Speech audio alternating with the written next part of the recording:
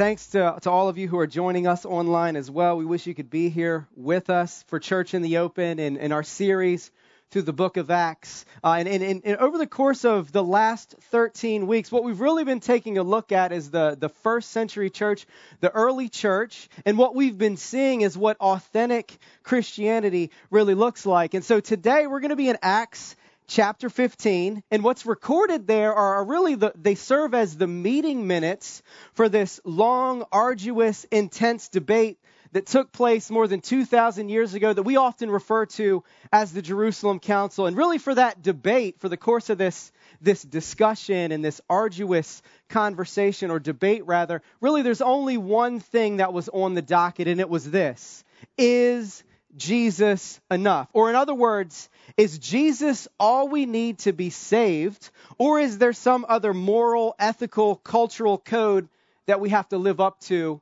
in order to prove ourselves to God? And so the significance of this debate really it's difficult to overstate. And what I want to show you are two things that I believe through it were established and settled. And those two things first, the first of those two things is that if we add anything to the gospel, it's no longer good news. If we add anything to the gospel, it's no longer good news. And secondly, it's the truth of the gospel that liberates us. And so up to this point, I think it's important for us to understand that the message of Jesus, it had spread, but it had spread primarily to Jewish people. And even though thousands of Jewish people had embraced Jesus, they didn't abandon their culture or their customs or their biases. And so one of the major customs that they held on to was this thing called Mosaic Levitical law. And one of the biases, one of the cultural biases that they held on to was the idea that culturally they were superior to all other cultures. That Jewish culture was the superior culture and all other ways of life were in fact inferior. And not just inferior, they were so dangerous to their way of life that they couldn't even associate with other peoples. In fact, it was against the law for a Jewish person to associate with what we call Gentiles. They were taught this from childhood, and you could imagine that these were hard habits to break, as are any habits that we've been taught from our childhood. And here's why. Here's why this was such a difficult habit for first century Jewish followers of Jesus to break. Ultimately, what they viewed was any departure from their culture or their customs as a departure from God.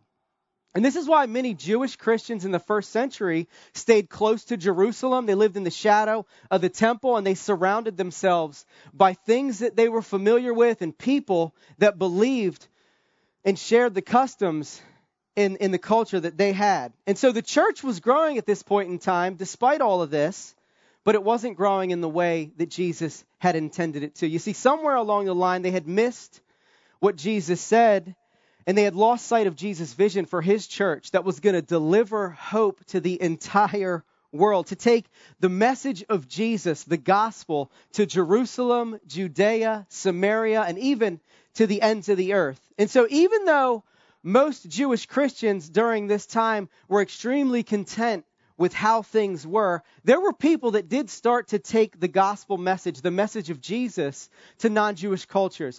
People like Paul started to take this message to non-Jewish cultures, and as Gentiles began to embrace Jesus, some of the Jewish Christians in Jerusalem, namely a group of Pharisees, got a little nervous, and tensions started to rise, because what they were hearing is that the faith of Gentiles was markedly different than theirs. And in so many ways, Jewish Christians during this first century period, they saw Jesus really as a continuation of their culture and their customs.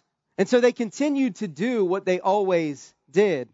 And somehow they missed that the church that Jesus was building, it wasn't a continuation of something old. It was the start of something absolutely and utterly new. And it wasn't bound to a specific culture or group of people. And it wasn't bound to a specific set of rules or rituals or customs. It wasn't contingent upon what people were going to do for him. It was based completely upon what Jesus had done for people.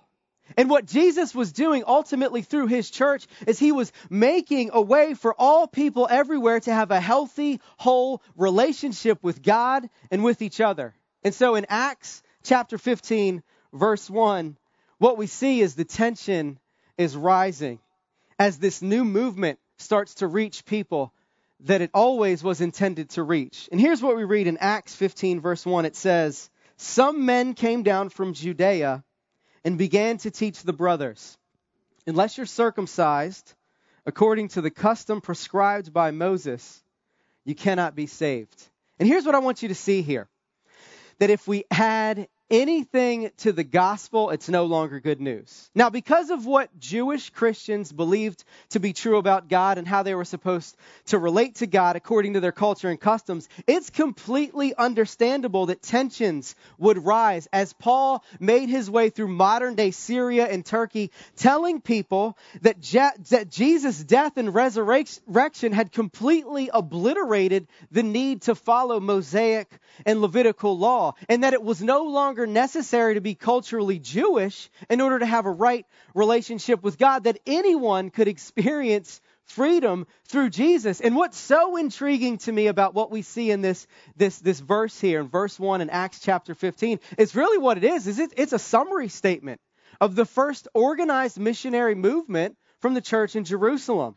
And the catalyst for it wasn't Jesus telling the church at Jerusalem that they were to take this message of hope to the entire world, to every culture, everywhere. Really what it was sparked by Jews really wanted to make sure that their culture and customs were equally important to Jesus. They were adding something to the gospel. And when we add anything to the gospel, it's no longer good news.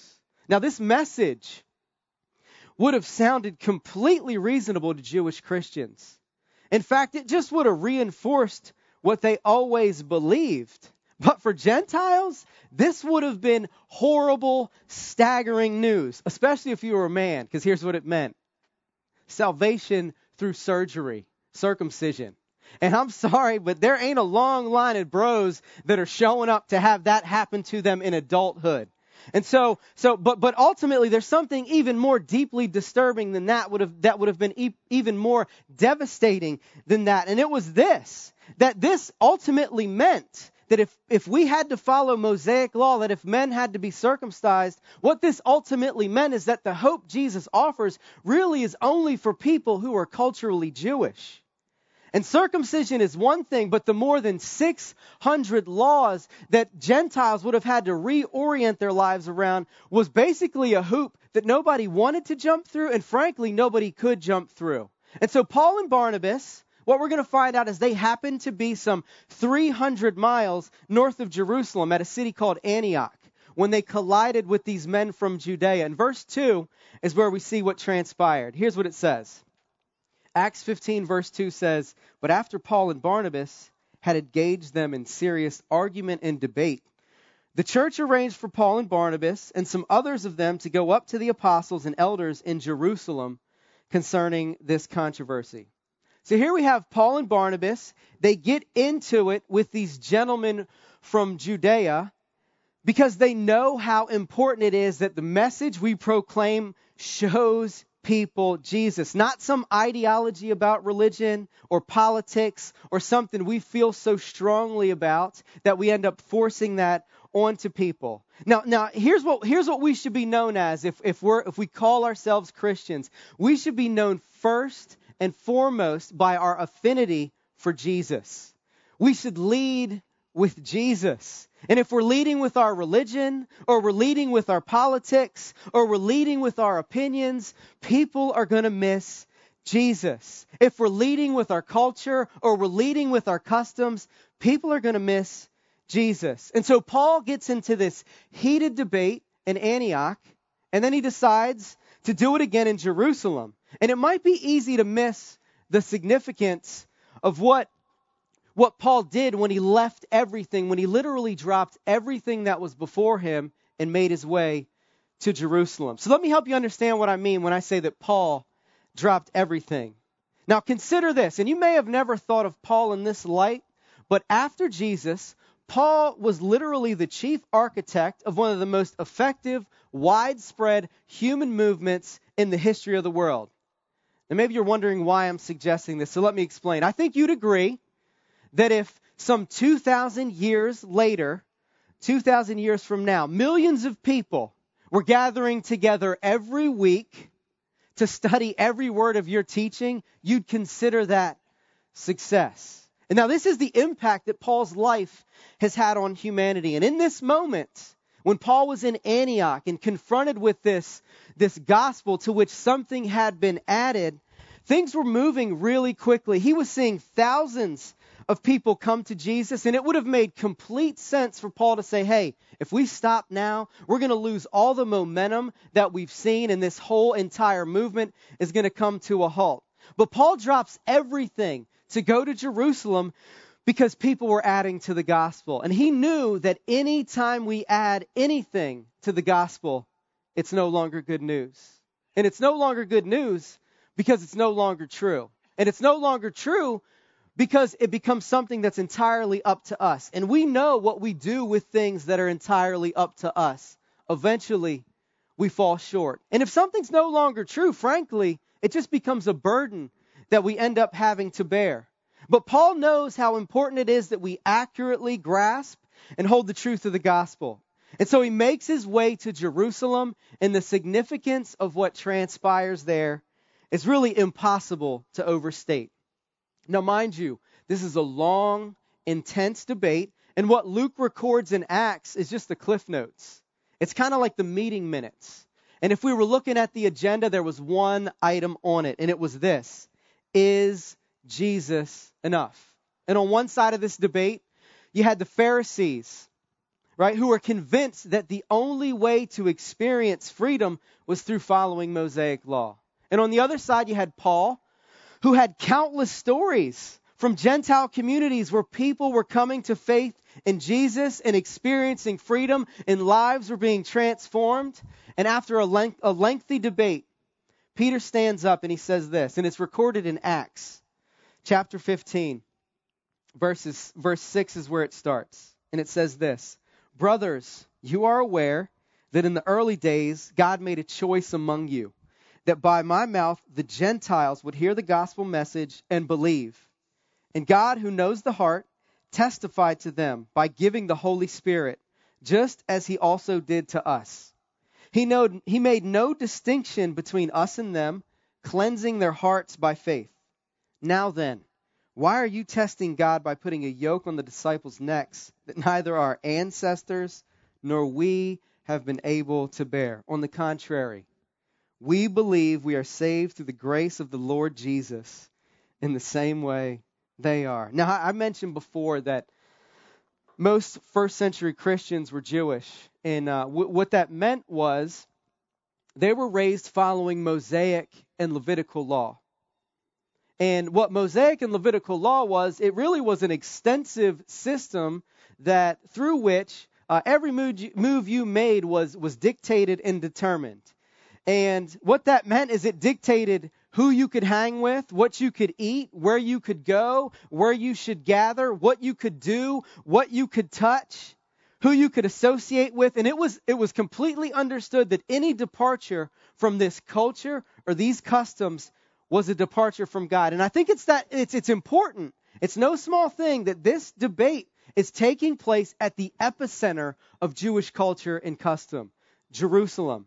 This is where Jewish people from all over the world would have come to gather to celebrate their culture and their customs. And what Peter is saying here is that through Jesus and Jesus alone, God had completely and fully eliminated the walls of exclusion that had separated people from God, and he was now welcoming people who for centuries had been counted as outsiders into the family of God, people who for thousands of years were looked down upon and rejected and seen as inferior. He was now welcoming these people to be a part of his family, that through Jesus, people who had historically been marginalized because of culture and customs were now being welcomed into the family of God. And it had nothing to do with creed or culture or race. It had everything to do with being saved by grace through faith in Jesus. And I think what Paul says in verse 10, it really highlights this crushing weight that I imagine every Jewish person was bearing trying to keep the Jewish law. It's the weight that Gentiles felt when they heard that they had to follow Mosaic law and that men had to be circumcised in order to be saved. It's the weight that we feel when we sense that we can't live up to our culture's expectations or the expectation of our religion or our way of life or our parents' expectations or our spouse's expectations. And shoot, I'm convinced that it's the weight that I feel when I can't even live up to the expectations that I've placed on myself. And here's what Peter says, and here's what he's talking about, and what he's highlighting is this unbearable burden that we all experience when we add things to Jesus' finished work. And it's this unbearable burden that we're all dying to be liberated from, that only Jesus can liberate us from. And it's right here in Acts 15:10. He says, "Now then, why are you testing God by putting a yoke on the disciples' necks that neither our ancestors nor we have been able to bear?" Now, keeping the law was extremely difficult. It was difficult for Jewish people who were raised in it, on it, and around it. And if that was the case, it was going to be exponentially more difficult for Gentiles. And now circumcision might have been seen as painful, but it paled in comparison to the arduous work of reorienting your life according to Jewish civil, moral, and religious code. And so Peter knows, he knows how unrealistic it is to think that we can fix ourselves by following a bunch of rules. And he also knows, and perhaps this is even more important, that Mosaic law is not the means by which he came to embrace Jesus. And so here's what he says. He says, "We believe we are saved through the grace of the Lord Jesus in the same way they are." And what he's saying is, we didn't come to Jesus because the law led us to him. We came to Jesus because he, seeing how the weight of the law was absolutely crushing us, came to us and he set us free of this burden that was impossible for us to carry. And what Peter is saying is so important because freedom was at stake. And freedom was at stake because the truth of the gospel was at stake. And it's the truth of the gospel that liberates us. Let me say that again. It's the truth of the gospel that liberates us. And it liberates us in two ways. It liberates us spiritually and it liberates us culturally. Now, spiritual freedom really, I think, is one of the markers that makes Christianity so unique from every other religion, worldview, or philosophy. Because in essence, every other religion, worldview, or philosophy ultimately just offers us advice. Advice about what we have to do to live a good life or to be good enough or to connect with God. But Christianity offers us something different. And unlike any other worldview, Christianity offers us a solution rather than advice. It doesn't offer us suggestions about how to connect with God. The gospel offers us spiritual freedom because it's not advice about what you have to do. It's simply the solution, and it's what God has done through Jesus to make everything right between you and him. Now, all other religions, worldviews, and philosophies, even though they may sound inspiring, they all start by piling burdens on. And that's why Peter stands up and he says, we can't put a yoke or burden on these people who are turning to God. If we do, we're just adding something to the gospel. And anytime we add anything to the gospel, it's no longer good news. And the reason it's no longer good news is because it's piling burdens on rather than taking the burdens off. And I don't know anyone right now who needs another burden. We don't need more advice. What I believe that we need is a solution. And it's the truth of the gospel that liberates us. Because it's not advice. It's a solution to all the weight we experience as humans. And now the moment that you embrace Jesus is the moment the chains are broken and you can experience true freedom. Because Jesus takes off all of the burdens. He takes off the burden of trying to prove yourself. The burden of the past, of all the guilt and the regret of things you've done wrong. And I believe he removes the burden of the future. Fear that you're not going to live up to whatever expectations you're trying to live up to right now, or whatever standards you're chasing. Now, traditional religions, I think they share this one common thread, that if you live up to the standards and you hit all the benchmarks, then and only then will God bless you. And I don't know anybody that doesn't see that as something other than a burden. This puts an incredible burden on us, but the gospel takes all of that off. The gospel takes off the crushing burden of parental expectations. Because here's what it says. It says you're no longer defined by what your parents think about you. You're saved by grace through faith in Jesus. And it's all contingent upon what Jesus has done for you. Now, if you're my age, which I'm in my 30s, FYI, you know that from the time that you were little, you were told to follow your dreams, set goals, chase whatever you want to chase, become whatever you want to be. And on a surface level, that sounds extremely freeing, does it not? So at age 12, here's what you did. You came up with all these dreams and these lofty goals because everyone told you to set goals and chase your dreams and to be anything you want to be. But was that really liberating? I don't believe that it was liberating. I believe that it was more crushing than it was liberating. And here's why. Because as the years went by, so did my goals, so did my dreams, so did my hopes. And not because they were bad, but because they were simply unattainable. And because of this, there are times at which I'm haunted by shame and feelings of inadequacy. But Jesus can take all of that off of us because the truth of the gospel liberates us. And now here's what I find. Here's one of the things I find so interesting about this passage and about my life and about other Christians that I talk to. We have no problem saying that Jesus paid it all, but then we live like there's still some debt that we ourselves have to pay. And that's not spiritual freedom. I think that's more like spiritual bondage. And it happens every time we add anything to what Jesus has fully done. And whether that's living up to your parents' expectations or following your dreams and trying to achieve your goals or voting in the right way or speaking out against injustice or working to save the environment or lifting up some social cause. You know what living like that does? It sabotages our freedom. And eventually, it ends up becoming an idol at the expense of everything else.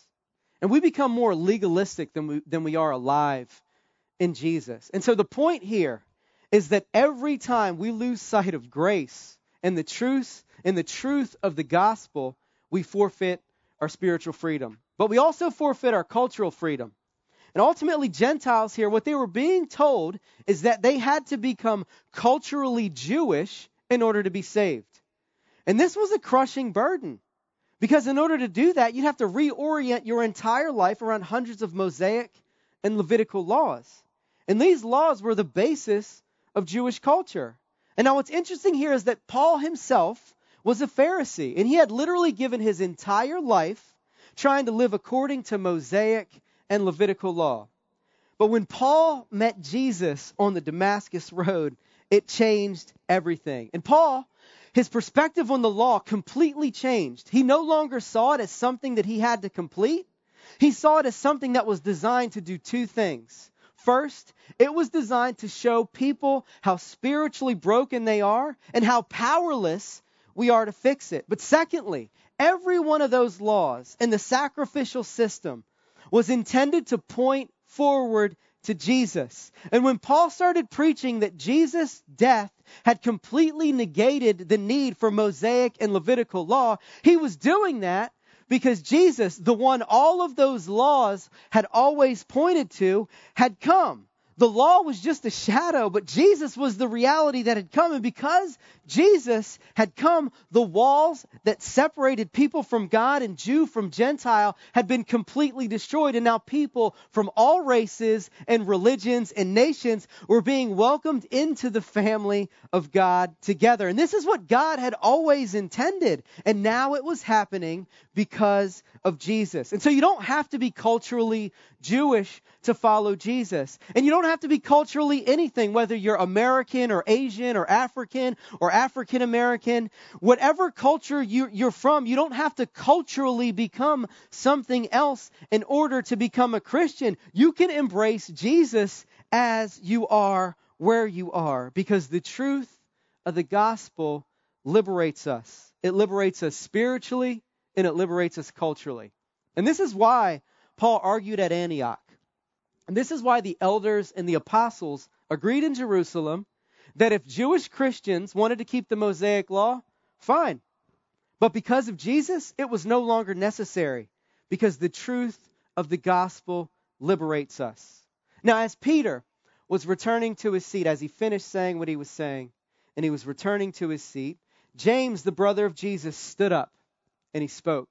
And before I tell you what James said, I just want to remind you of how important it is that James became a follower of Jesus. In fact, I think that James' belief in Jesus as the Son of God is one of the most compelling proofs that we have of Jesus' deity. And here's why. Can you imagine what you would have to do to convince your brother, if you have one, that you were the Son of God?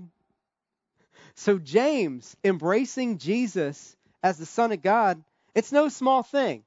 But James stands up and he quotes a passage from an Old Testament prophet named Amos. And based on this passage that he reads, what I think is abundantly clear is that James believes that Gentile believers should be welcomed into the family of God without having to become Jewish or adopt any Jewish customs whatsoever. And so to remove any doubt that this is what he believes, James concludes with a statement. It's recorded in Acts chapter 15. It's verse 19. And I think this statement should be the guiding principle for every follower of Jesus. Here's what he says. He says, "Therefore, in my judgment, we should not cause difficulties for those among the Gentiles who turn to God." Now, like that, just like that, this became their North Star. And they were committing to, above everything else, not make it hard for people to meet Jesus. No more leading with their customs or their culture. No more leading with their politics or their preferences or their opinions. They were committing to show people Jesus in a way that didn't make it hard for them to believe.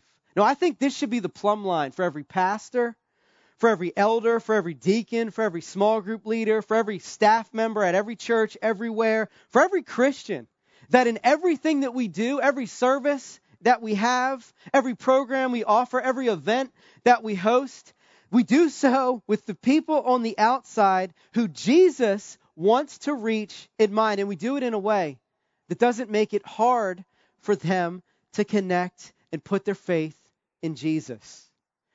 The Jerusalem Council made this the top priority. And here's what they did next.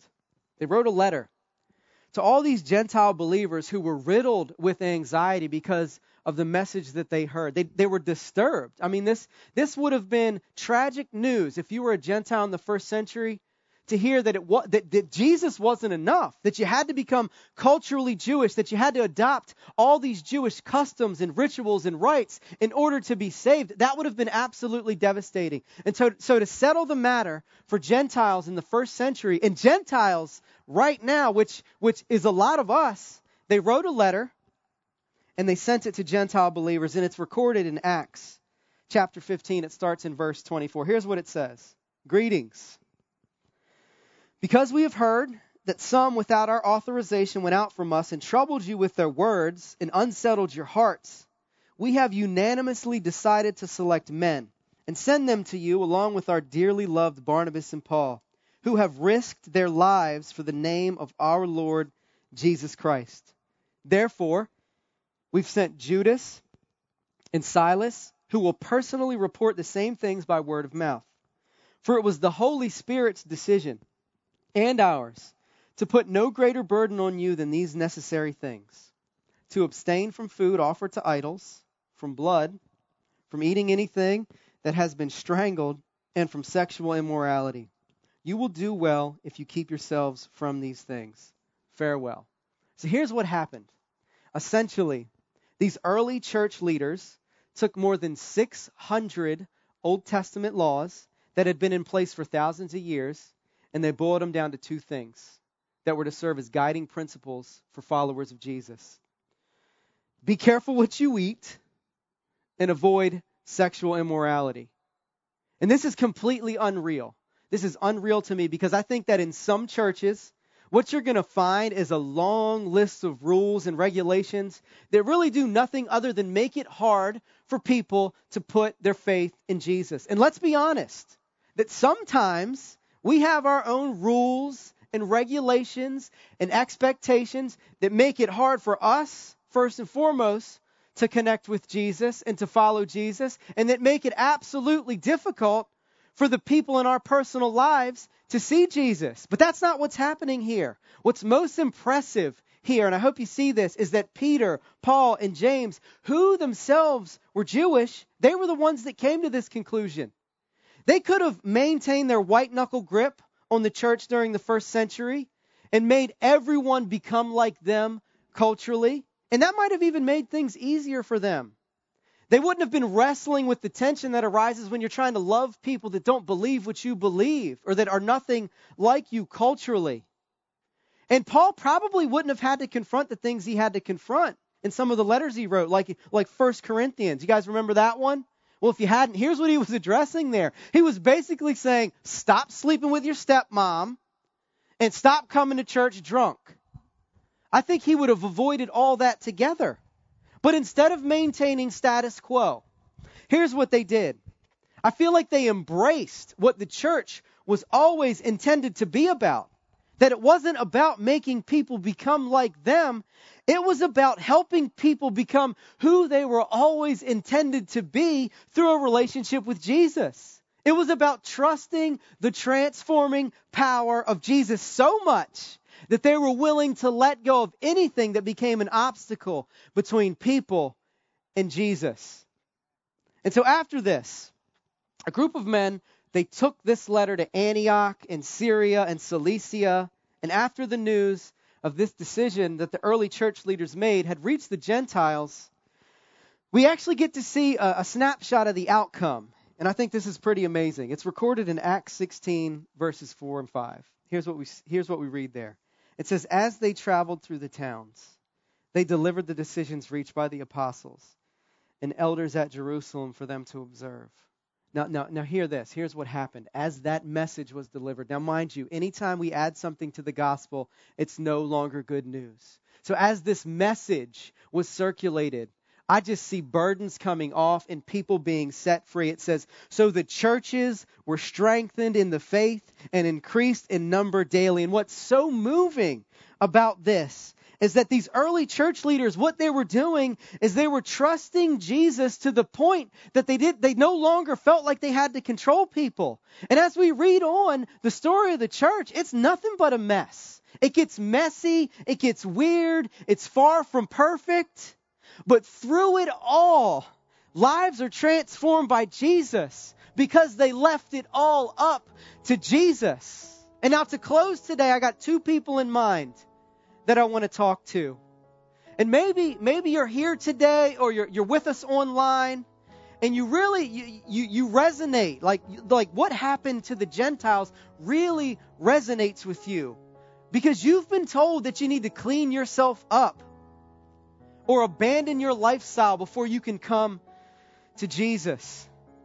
And if that's you, if you've been hurt by church people, if you've been unsettled by what church people have told you, I hope that you know that that was never God's desire. And I hope that you see that the Jerusalem Council, what it was really all about is that's exactly what happened to these Gentile believers.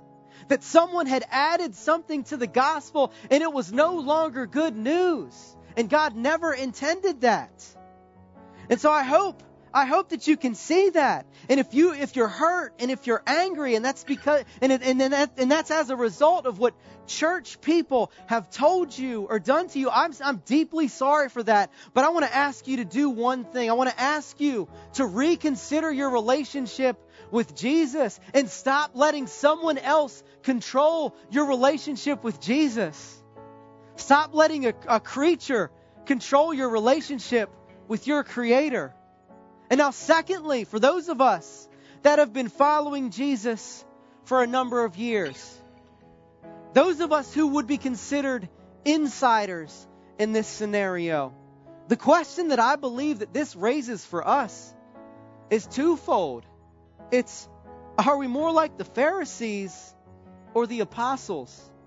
Are we obsessing over the behavior of people, trying to change them? Or are we trying to remove all the obstacles in their path so that they can meet Jesus and so that Jesus can transform lives the way that only Jesus can? Look, that's what the Jerusalem Council ultimately was all about.